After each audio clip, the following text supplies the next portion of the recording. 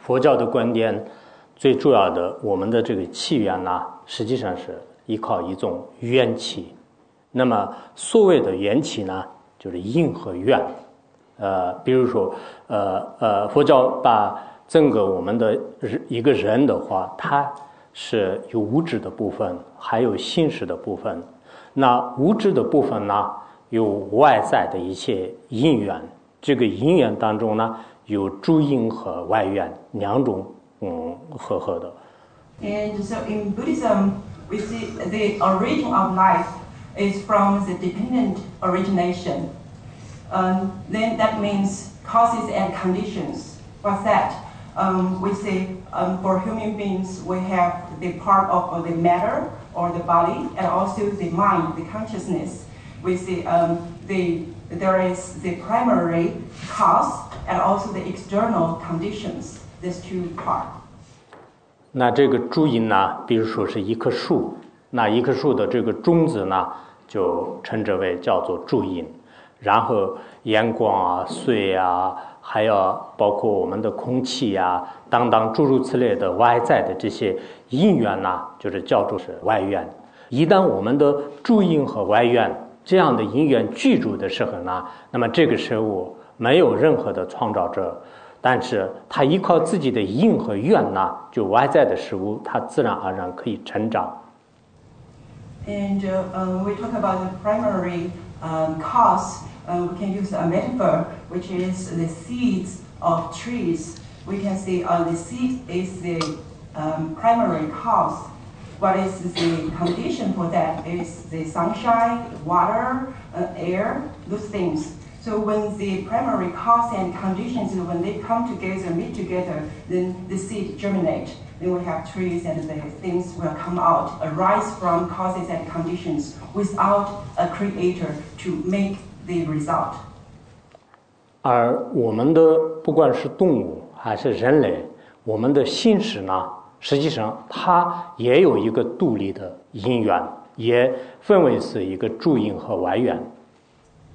And the consciousness of animals and human beings also come from an independent origin and also include causes and conditions.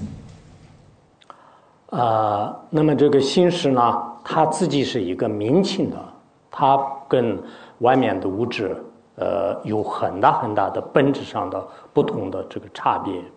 那么它的来源的话呢，也就是说依靠无明啊，还有树啊、爱啊、趣啊等等，有12种因缘。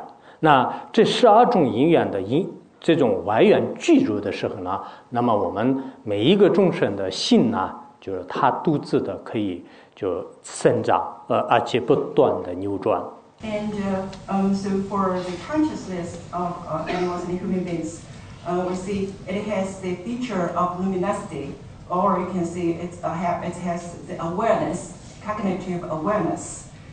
That is very different from matter or your body part of the human beings. And because of the ignorance of our consciousness, then there will arise the craving, feeling, craving, and grasping. And all these kind of factors, which is called the 12 links of dependent origination, when all these causes and conditions come together, then we will have birth and then death. These kind of things go round and round. That is the cyclic existence. Then we will just drift in samsara or cyclic existence endlessly.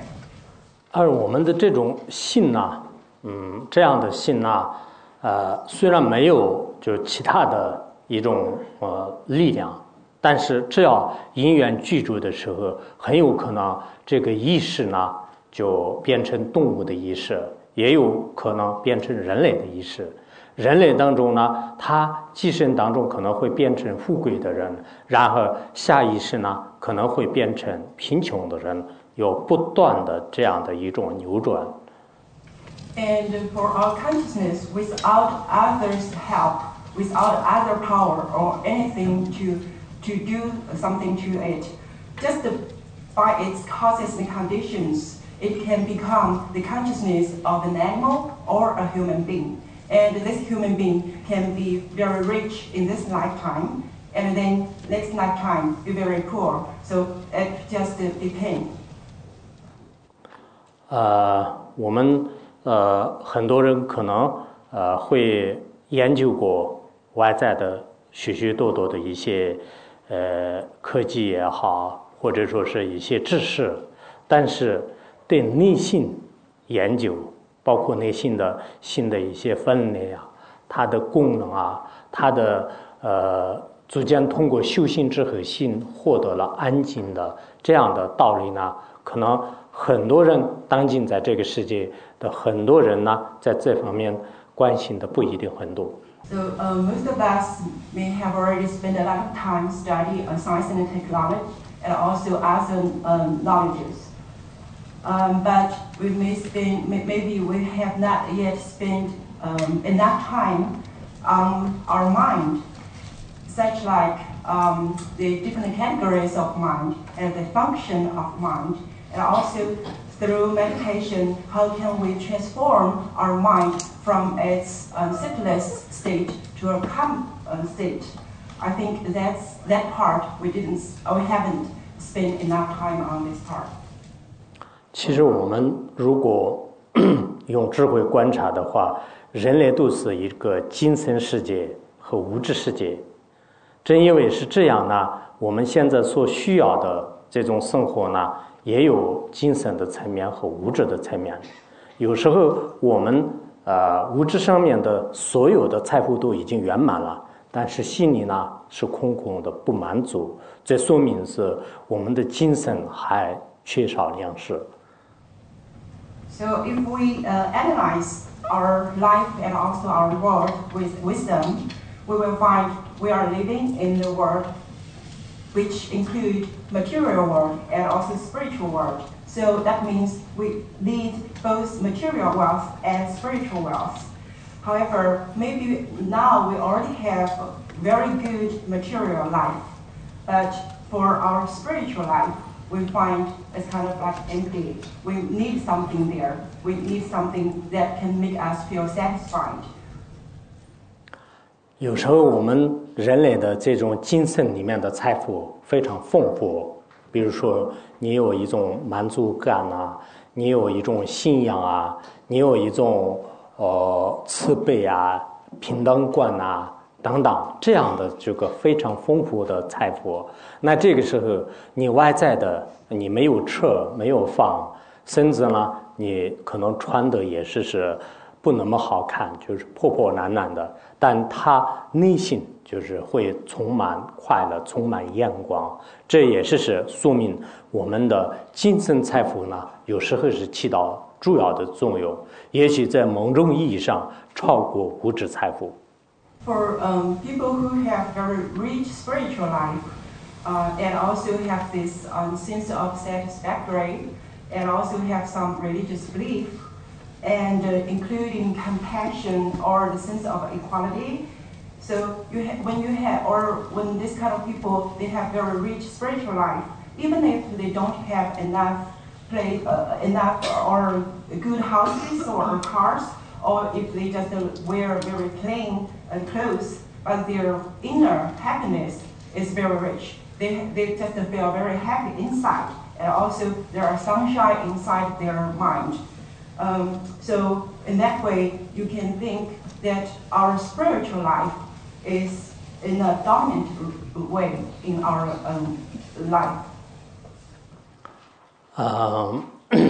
刚才我们在佛学社探讨的时候呢，曾经20年前写过佛教与这个进化论方面的书啊，就这位学者呢，他也刚才说到，就是我们现在虽然进化论是非常一个伟大的这种科学，但是我们很多人可能比较少了一些对内心方面的关心，对内心的研究可能会少了一些。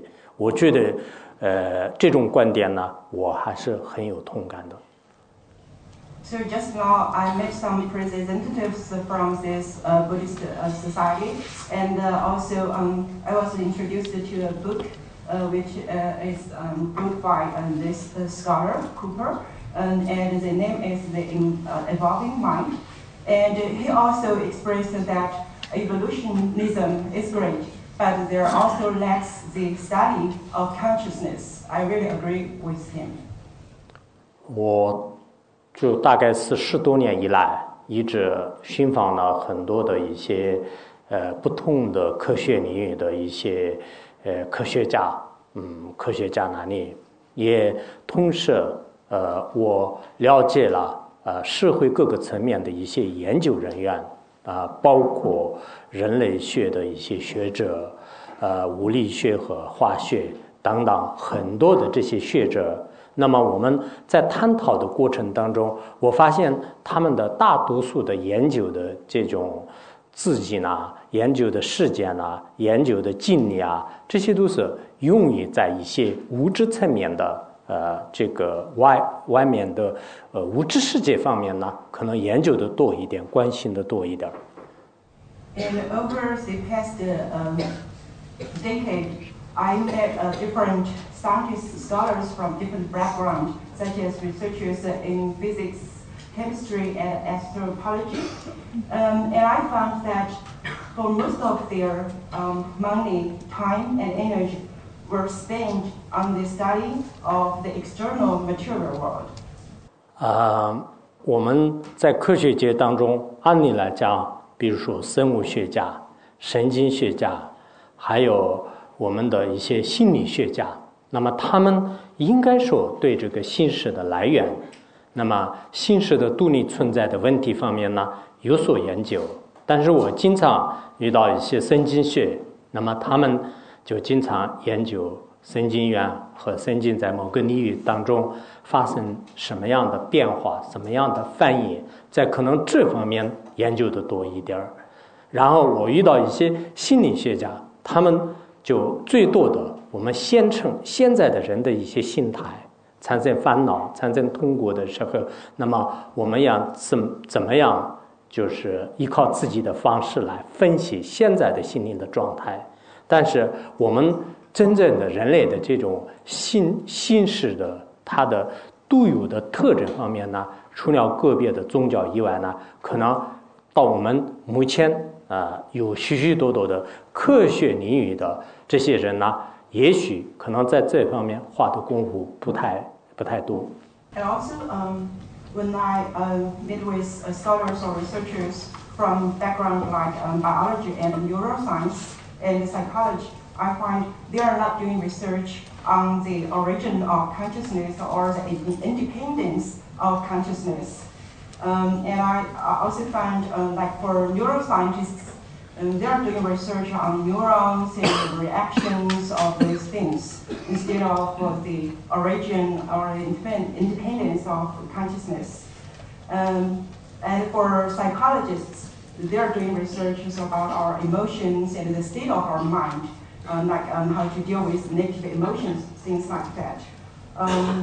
So I think maybe they do not have adequate research on the inner power of our body or the consciousness. And I only find researchers or studies on this side or on this part in religion. 以前有一个科学家，他是在1933年的时候获得了诺贝尔物理学奖。那么他的名字叫做是埃文薛莱丁。他是通过很长时间的物理的这种学说来研究我们人类的这个心识。那他的有一个结论当中是怎么说的呢？他说现在的我们的这个自然科学所描绘的世界就远远不足够的。虽然它有很多的数据排列的非常非常的有次序的，很整齐的，但是每一次牵涉到一些重要的心境，以及重要的人生问题的时候，那么科学的沉默是非常可怕的。这句话是他说的，所以我们应该是领会他所讲到的意义。I read that in the past there is a scholar, his name is Erwin Schrödinger. He was the Nobel Prize laureate in physics in 1933. And because he spent most of his life in physics, but he also have ideas, views, opinions about consciousness. And once he stated it in the following way, he said, the phenomena world that science describes is inadequate. Although science provides us a lot of information and put them in order, but anything about consciousness or anything close to consciousness, they just keep quiet. And this kind of silence is scary. 因此我们发现，人类在这个非常庞大的世界当中呢，如今的科技发展对我们有了前所未有的变化。可能我们的前辈的这些老祖宗想都想不到，我们今天有这么大的变化啊！我们今天想飞到全世界的哪一个角落都，只要是有钱的话没有问题，就没有钱可能飞不了。然后我们只要是有一些各方面的因缘具足的话，这世界的哪一个地方、哪一个角落都可以去。但在曾经的古人的这种想象当中，或在100年、200-300年前的这些人们的话呢，就可能想象不到。这就是科学给我们带来的一种不可否认的这种提供的一种方便。And now when we look at the history and the development of science and technology, we will think maybe this is amazing because our ancestors may not be able to imagine what's going on right now, because as long as we have money, or you can see when causes and conditions meet together, we can go anywhere, we can fly to any corner of this world. But if it's in the ancient time, or just go back to 200 or 300 years or 100 years, all these things, what's happening right now is kind of like they cannot imagine at all. 但是，没有想到的，我们人类的各种心理问题、各种疾病问题，也是前所未有。我们得到的各种，包括一些艾滋病啊、癌症啊，还有抑郁症啊、焦虑症啊等等各种综合症，可能在前一个任何的历史阶段都没有现在这么多。那么我们得到这么多的这种疾病的身体上的疾病和心灵的疾病的来源是什么呢？我们可能人类也需要值得观察。And also, I think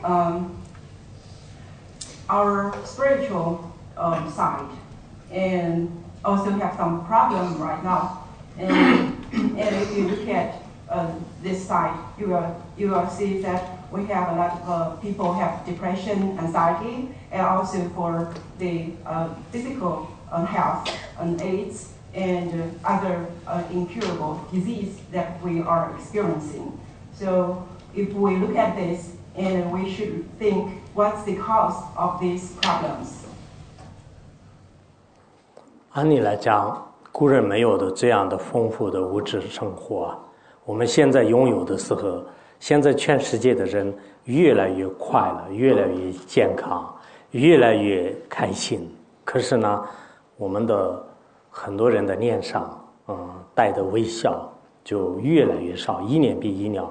可能再过20年的时候，我们会不会笑很难说。So because right now we have very rich material life, and we may think that our material life is much richer than the ancient time. So at the same time, our spiritual life should richer too. So that in that way, we should be happier, we should be more healthy. But if you look at people around you, you will find smiles on people's face are less and less. I was thinking maybe after 20 years, we may don't know how to smile at all. 这个欧洲的很多文化，或者说情况，我不是特别了解。像我们藏地的话，以前条件并不是特别好，包括我家里条件不太好的时候呢，我们很多父母也好，孩子也好，大家有很大的这种笑声，随时都是有灿烂的这个笑容。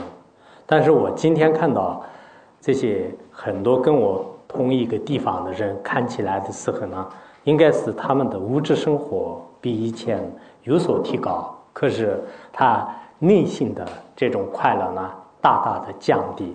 一旦我们内心没有快乐的时候，脸上的微笑呢，实际上是他的一种光芒，他的一种反应，所以也基本上是看不到、听不到笑声。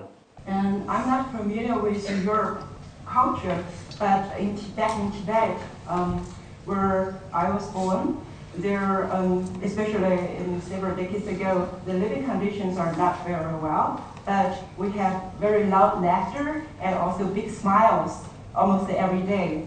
And now, when I look at other part of the world, I see the material life become much better, but people's inner happiness get weakened at less and less. So I think if you don't have the inner happiness, your face just reflects what's going on in your mind. So I think when you don't have smile, that means you really lack happiness inside. 当我们内心当中没有快乐，或者有各种疾病缠绕的时候，可能在科学的某个研究呢，很难以解决。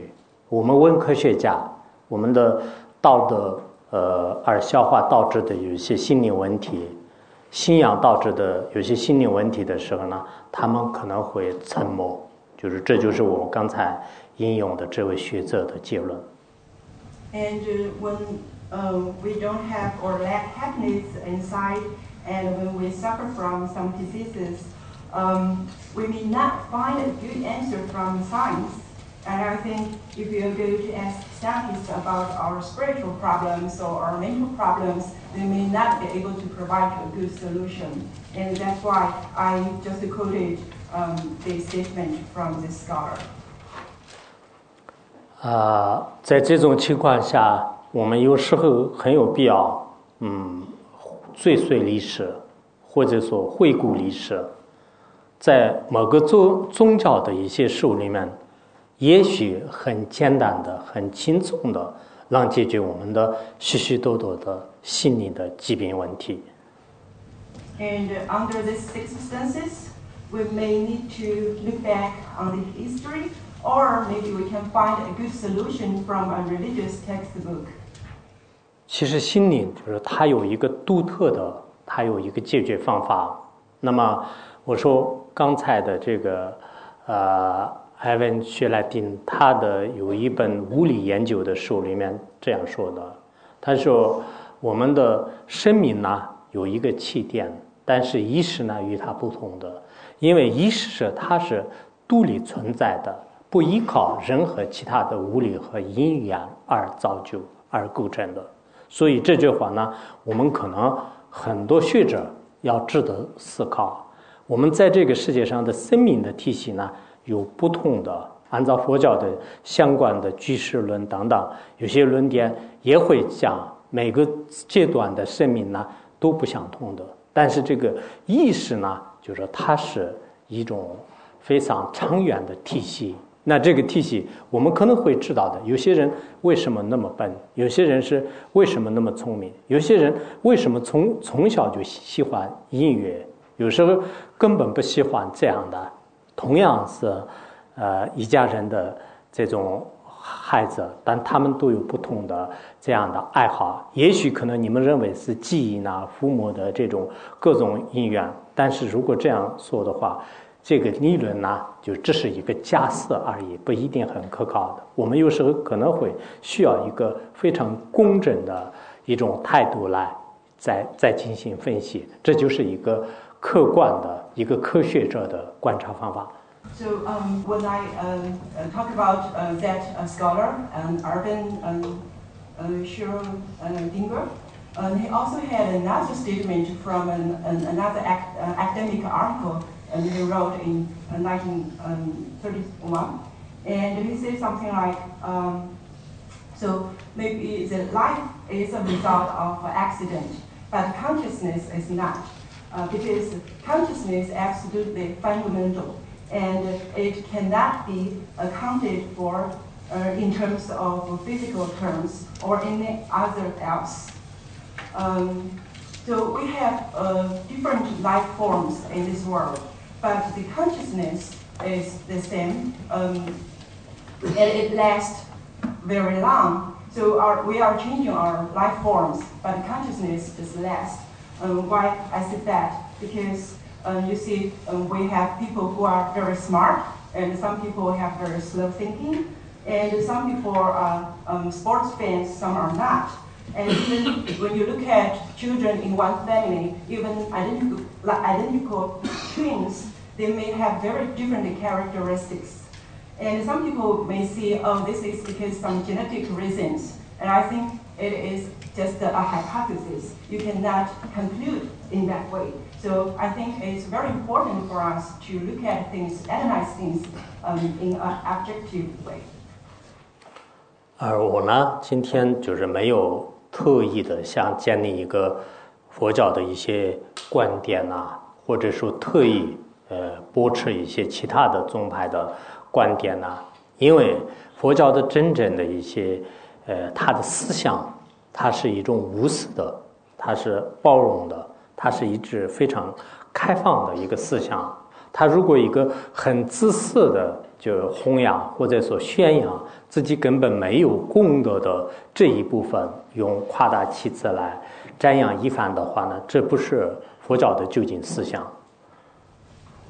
So today I'm not trying to establish a Buddhist view on these issues, and I'm not also refute other views either, because Buddhism is very selfishless and also tolerant and open. So if I try to exaggerate the good qualities of Buddhism selfishly, that is not the principle, or it contradicts the principles of Buddhism. 还有佛教的一个比较特殊的观点呢，就是他希望有很多人呢，如果他有真正的一些道理的话，就可以给他进行批评。如果在真理面前就是没有办法说服的时候，他会以理服人啊，所以佛教呢就完全可以接受就任何一个人如果在某种意思、某种道理不符合真理、不符合客观事实的话呢，你可以完全可以推翻。那么这一点呢，也许可能现在很多年轻人，现在很多思想比较活跃的这些人来讲是感兴趣。当然，你要批评的时候呢，你要有依据，你光是自己心里的一种胡思乱想啊，或者胡言乱语啊，就是这不叫真实的批评。So another thing that I want to mention about Buddhism, it has a very unique feature, that is Buddhism really welcome anyone's challenge or criticizing. You don't have any reason. You must have your reasons to do that, to criticize Buddhism. You can do that. It's welcomed. However, if you don't have reasons, we can debate with you. And during the debating or after the debating, if you do not have a true reasonable reason, then we can refute your idea or your views. This is why young people, nowadays young people and people like think a lot, active thinking way, they really like Buddhism. 尤其年轻人可能会接受，当然就就没有任何理由的胡言乱语、胡思乱想是不接受。Okay, but if you do not have any reason, you just want to criticize Buddhism in a way that you think, oh, I just want to see you're wrong or without any reason, then that is not acceptable. 当然，我们现在的这个时代呢，是全球化非常合作紧密的，就是这么一个特殊时代。在这个时候，我们最重要的可能互相了解、互相学习。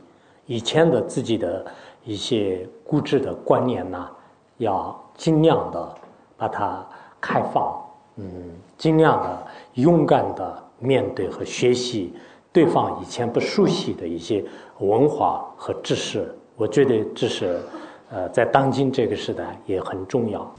And I think now it's a globalized age. So it's very important for us to respect each other and also study from each other. Don't be stubborn, and we should really go to study the knowledge that we are not familiar with. And I think this is a very important thing for us to do.